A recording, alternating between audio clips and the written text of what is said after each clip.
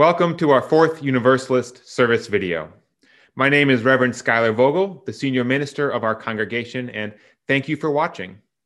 What follows is the video from our service on January 24th, 2021. You will view the reading, the reflection, and a post-service conversation where we go deeper into the theme of the service. You are invited to check out our video and audio podcast each week, posted on our website, on Facebook, on YouTube, and your favorite podcast streaming sites. If you like what you see, we hope you will give us a positive review. Thank you again for watching. We begin with our reading. This morning's reading is an excerpt from Elizabeth Anderson. Anderson is a poet, essayist, and professor who has taught both poetry and African American studies, first at Yale and currently at Columbia University. The poem that we read today is an excerpt from her 2008 inauguration poem entitled Praise for the Day. Praise song for struggle, praise song for the day, praise song for every hand-lettered sign, the figure it out at kitchen tables. Some live by love thy neighbor as thyself, others by first do no harm and take no more than you need. What if the mightiest word is love? Love beyond martial, filial, national. Love that casts a widening pool of light. Love with no need to preempt grievance. In today's sharp sparkle, this winter air, anything can be made, any sentence begun. On the brink, on the brim, on the cusp, praise song for walking forward in that light. At some point on Wednesday, two messages were released to mark the inauguration of President Biden. One was from Pope Francis, head of the Catholic Church, extending his prayers and well wishes to both Biden and America. He wrote urging Biden to, quote, build a society marked by authentic justice and freedom, together with unfailing rights for the dignity of every person, especially the poor, the vulnerable, and those who have no voice. Now, various news services described it as congenial and congratulatory and warm. Another message was sent from the U.S. Council of Catholic Bishops. Now, that letter had a different tone. It accused Biden of pursuing policies that, quote, advance moral evil, specifically around abortion, contraception, marriage, and gender. News sources described that message as contentious, confrontational, and as assailing the new president. What makes this especially interesting, of course, is that Biden is Catholic, and that Biden is very Catholic. Unlike past presidents who appear to be religious because they know Americans want them to be, Biden appears to actually be deeply devoted. He has said that if he hadn't gone into politics, he would have been a priest.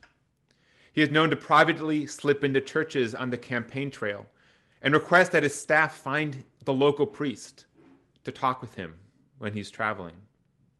Biden carries a rosary in his pocket at all times, and even during the inauguration speech last week, he quoted the Bible and even took a moment of prayer and silence in the middle to honor those who have been lost to the pandemic.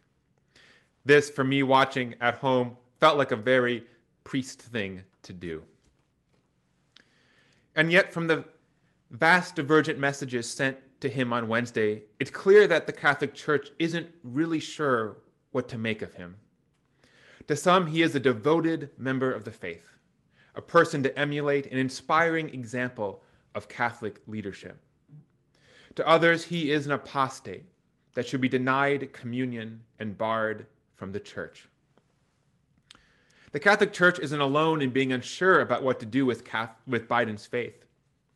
It is a faith that is held that is clearly sincere and yet undogmatic, one that grounds his life in almost all ways, yet ignores some of the church's most deeply professed teachings.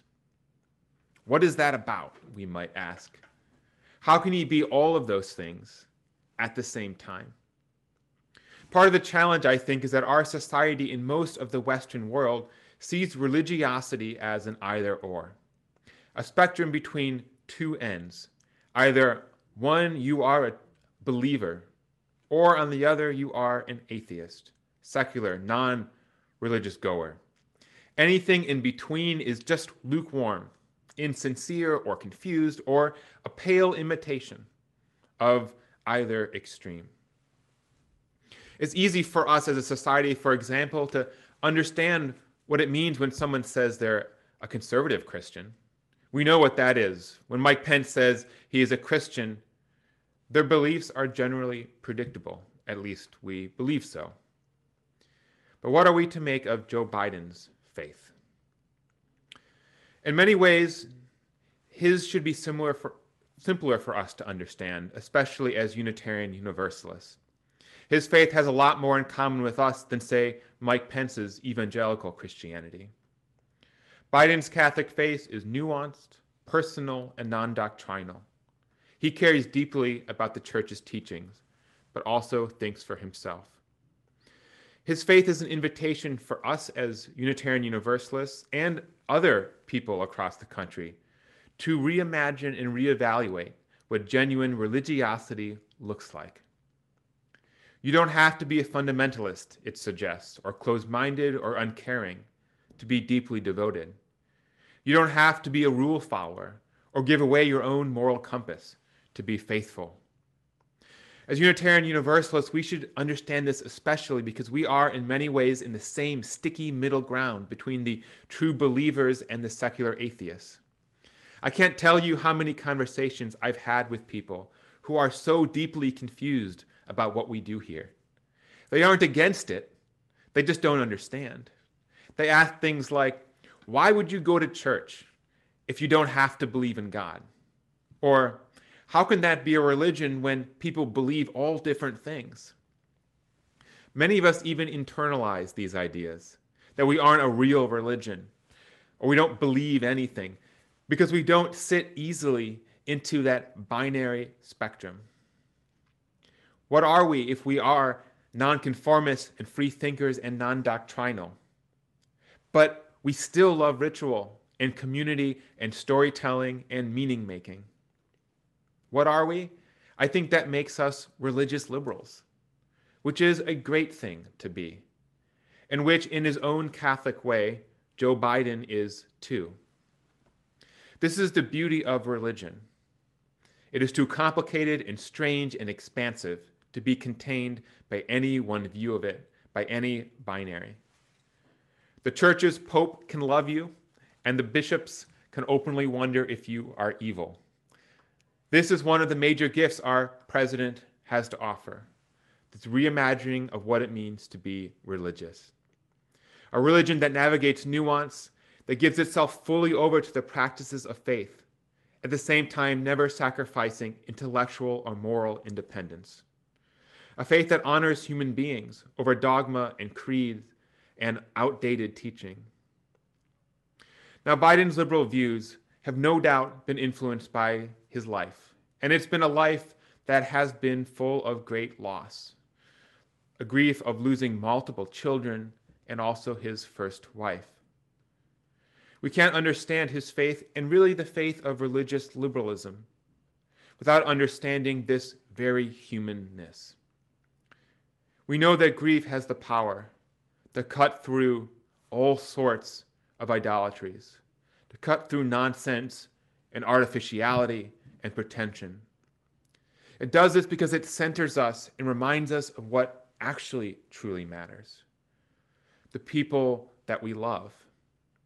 It makes outrage over dogma look small, especially when that same dogma increases human pain through discrimination and the denial of human dignity.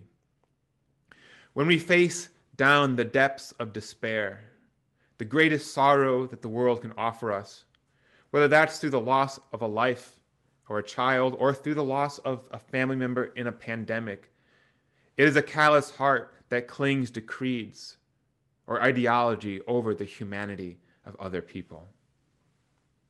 We see that Biden understands this when he speaks about his religion. He writes, "For me, faith is all about hope and purpose and strength. Faith sees best in the dark." During his inaugural address, he quotes the book of Psalms, "Weeping may endure for the night, but joy comes in the morning."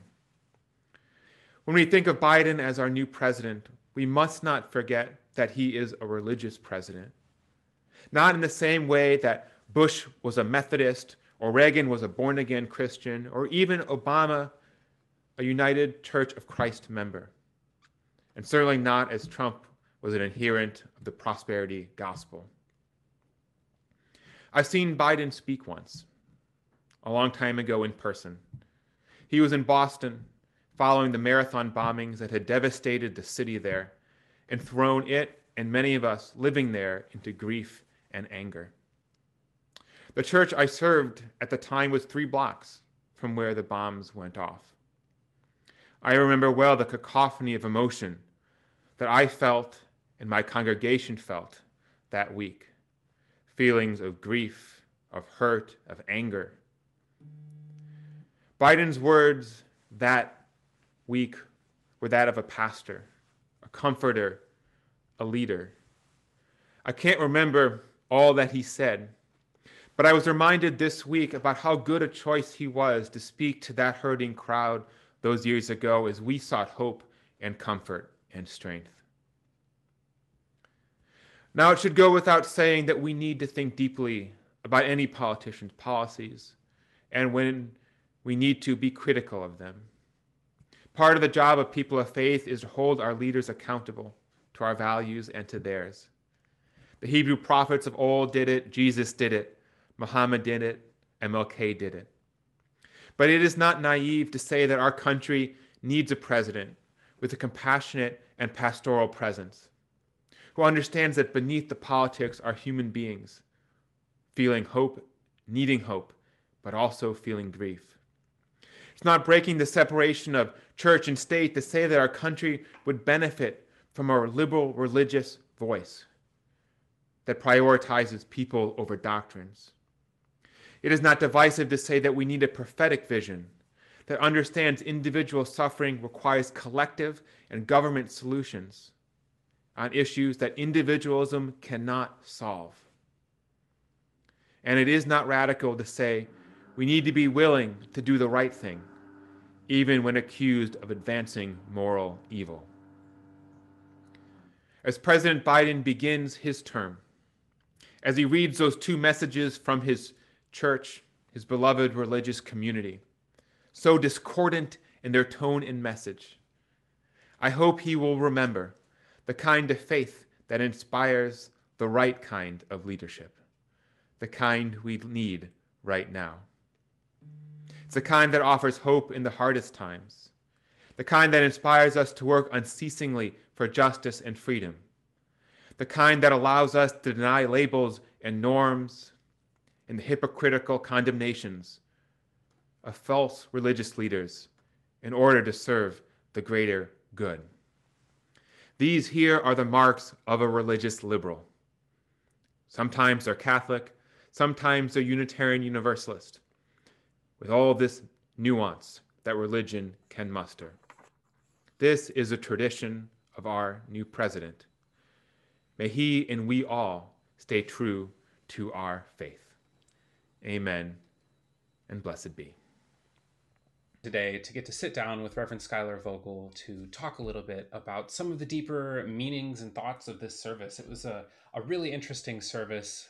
It really had me thinking quite a bit about religious liberalism, what faith means in my life, what faith means in the president's life. And so, Reverend Schuyler, I'm really excited to get to kind of dive a little deeper into it with you. So thanks for coming on with me today. Of course, thanks for having me. Glad to be here. So, what does religion mean to you? Start easy. Yeah, an easy question. So I'll readily admit that religion means lots of different things for lots of different people. For me, I carry with a much broader understanding of what religion is. I think it's informed not only by my own faith tradition of Unitarian Universalism, but also having studied religion in an academic space for 7 years. And so this idea of religion being quite expansive is really important, that religion shows up in many different forms, in many different ways, and in ways that we don't always immediately consider to be religious. Certainly Unitarian Universalism is one of those, where you have atheists who are religious. And what is a religious atheist? That seems like a contradiction, but it's not in UU spaces. So for me, religion is very expansive, and I think it's some really great specific definitions of it out there, which I do not have memorized, but it includes a couple things. One, it's a system of making meaning and significance in our lives. It involves community and ritual and tradition. So, to be religious, you need to be engaged with a larger conversation of people, whether that's history, so, a lot of religions have their historical texts, their hierarchies, their teachings. It's about being engaged with a system of people and thoughts and integrating that into your life in some way. And then being and engaging with that in a lived community, in a community that's around today. So for me, it's not about doctrine or belief. Certainly there are religions that prioritize the idea of belief, but I think that's a Western misconception that religion is about belief. It's can be, but it's not always. There are a lot of religions presently and also historically that didn't really care about what you believed.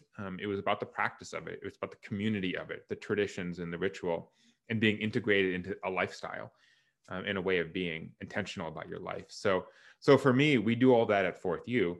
We have a tradition, we have a community, we have ritual practices and calendar years that we celebrate that designed to make us meaning. We tell stories, we have myths, even if we don't call them that. We have all those markings of religion, even without having a set doctrine or creed. Did admirably for getting such a large question at the get-go.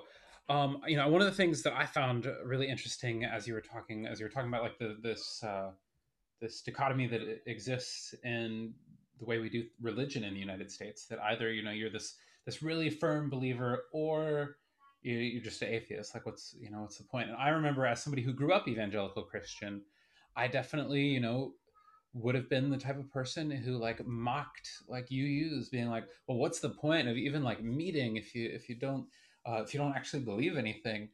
So it's definitely interesting for me being on the other side of that now, and it's definitely a real tension that exists in this country. So what's some advice for how we live in that tension, and as we live in this society that makes us want to exist in a dogmatic way about religion? Like how do we handle that tension? I think the first thing that has worked for me is to trust myself and trust those people who I am around, who are part of a religious liberal community, that no one can define these terms for us, that we are empowered and that we are trustworthy, and that we're not to be pushed around by other people's definitions. I think it's very easy to cede the space, because in some ways the space and the branding of religion in America particularly has been tarnished by closed-mindedness, by dogmatism, by all sorts of negative connotations, particularly if you are sort of in the left sphere of politics, or come from a space of education. But that's a powerful space to cede to other people. And so I think the first thing we have to do is allow ourselves the power to say we're not going to be pushed around when it comes to accepting definitions that don't fit us. And we can feel that power by studying history, by recognizing the diversity of religious experiences to the world. It's not just wishful thinking. People who study religion, people who study history, easily recognize, without having to stretch any kind of definitions, that religion is a vast and multifaceted reality. And so all we're doing is just acknowledging that, and being clear that no one gets to define that space for us. So and that's, we look at the history of it, we can see that the forces that exist in that binary are also historical creations. That everyone comes out. The fundamentalist Christianities emerged out of historical context. that in some ways is far less fundamental than the religion that they claim is sort of newfangled and modern, and that we're all products of some history at some point, and no one gets to kind of lay claim or put their flag down on any definition like that. I imagine that someday, I think that you and I could have fun putting together a whole like multi-week series just about the history of Christianity, about UUism, where that comes from. So the future product for everybody to think about. A church history dive with Ember and Schuyler. So as you're talking there, and kind of you mentioned it a little bit in the reflection itself, as less dogmatic folks, as many of us maybe not religious at all in the congregation, in terms of like believing in a divine being or believing in a God, for those folks especially, and maybe for you on a personal level, what is, I'm trying to think about the best way to phrase this, what is the point of being religious? Why do people do it, even if they maybe don't feel quite like they believe in the dogma of a given religion? Well, I think it'll be different for every person. And I'd be curious, those who are listening to this video or podcast, you are coming to Fourth Universalist, or at least engaging with us in this way. And you may identify as religious, or you may not, but we are certainly a religious community, or fall within the spectrum of that. The government treats us that way, and we come from that tradition. For me, I identify as religion, or I came into the ministry or participate in religious life because I appreciate the intentional practice of creating meaning, of connecting with people. I think it's really easy for everyone to go about their daily lives and be so busy or so distracted, or just feel like they kind of miss the mark a bit in their life, without having an intentional space to reflect on the things that matter, or to realign them, or to remind them about what is important, or to mark just the important passings of their life, And so religion, even if you're an atheist, right? Even if you're a humanist, even if you don't believe in anything theologically minded, we all have a desire, I believe, as human beings, to find some meaning in our life and to generally share it with other people. And so at Fourth U, we're not going to tell you what to believe, but we are going to say your life matters, and the things that happen in your life matter, and that is true for no matter who you are, what you believe. And we're going to make sure that as best as we can, that those things that happen to you and that we all go through are lifted up as significant. And that's true when babies are born. It's true when people are married. It's true when people pass away. And they deserve to have their life honored. And we do all of those things. And for me, that's a profoundly religious thing. And it doesn't require belief in God or dogma or anything in order to say this person matters and deserves to have their birth, their partnership, their death held up. I think one of the things that I've experienced as someone new to UUism is discovering that real sacredness in community. And there can be just such a sacred element of being gathered together in this group of people who are all on their very different journeys, but we can acknowledge that we're all on these different journeys and do that together. And it's been really beautiful. For a final kind of question, and this one is a completely different direction, is I was messaging with some folks who are a bit more atheist during the inauguration, asking for their feelings. There was, as you mentioned, some very, very religious undertones in the inauguration. Do you think that that's maybe could be a little bit of a bad thing in this, pluralistic country that we live in? Great question, important question. I think it absolutely can be a bad thing. I am all for people of faith living out their lives and their calling of faith in public service, whether that's being president, whether that's running for city council or school board. We need people of conscience, particularly those who understand humanity over doctrine in places of power on a very simple level. But I think we get into trouble either at Fourth Universalist or in Inauguration Day when we assume that people believe things or are united in ways that they are not. Because what that communicates is that there's an in crowd, There's those people who set the agenda and are powerful, those people who pray and those who don't, those people who are united under God and those who aren't. And implicit in those assumptions is a value judgment, right? If you can't say the Pledge of Allegiance and pledge under God, then maybe you're not a good American, right? Maybe this isn't the place for you. Maybe if your God isn't the God that we actually are talking about, this isn't the place for you. So I think it's something that we have to be really careful around. And I think Unitarian Universalism as a faith tradition certainly navigates that. And I think that people like President Biden, but anyone in public office, could take cues from our ways of navigating religious diversity, and religion in the broadest sense, right, which is the pursuit of meaning of human experience. And there's a way of taking a moment of silence, a moment of prayer and reflection in the middle of the inauguration speech, which is what Biden did, that doesn't imply religiosity. I'm uncomfortable with explicit versions of religiosity that don't allow the fullest expression of the human experience. And I think we're really, really in dangerous waters if we are not careful about that as a country, because we are a secular country, at least our government is.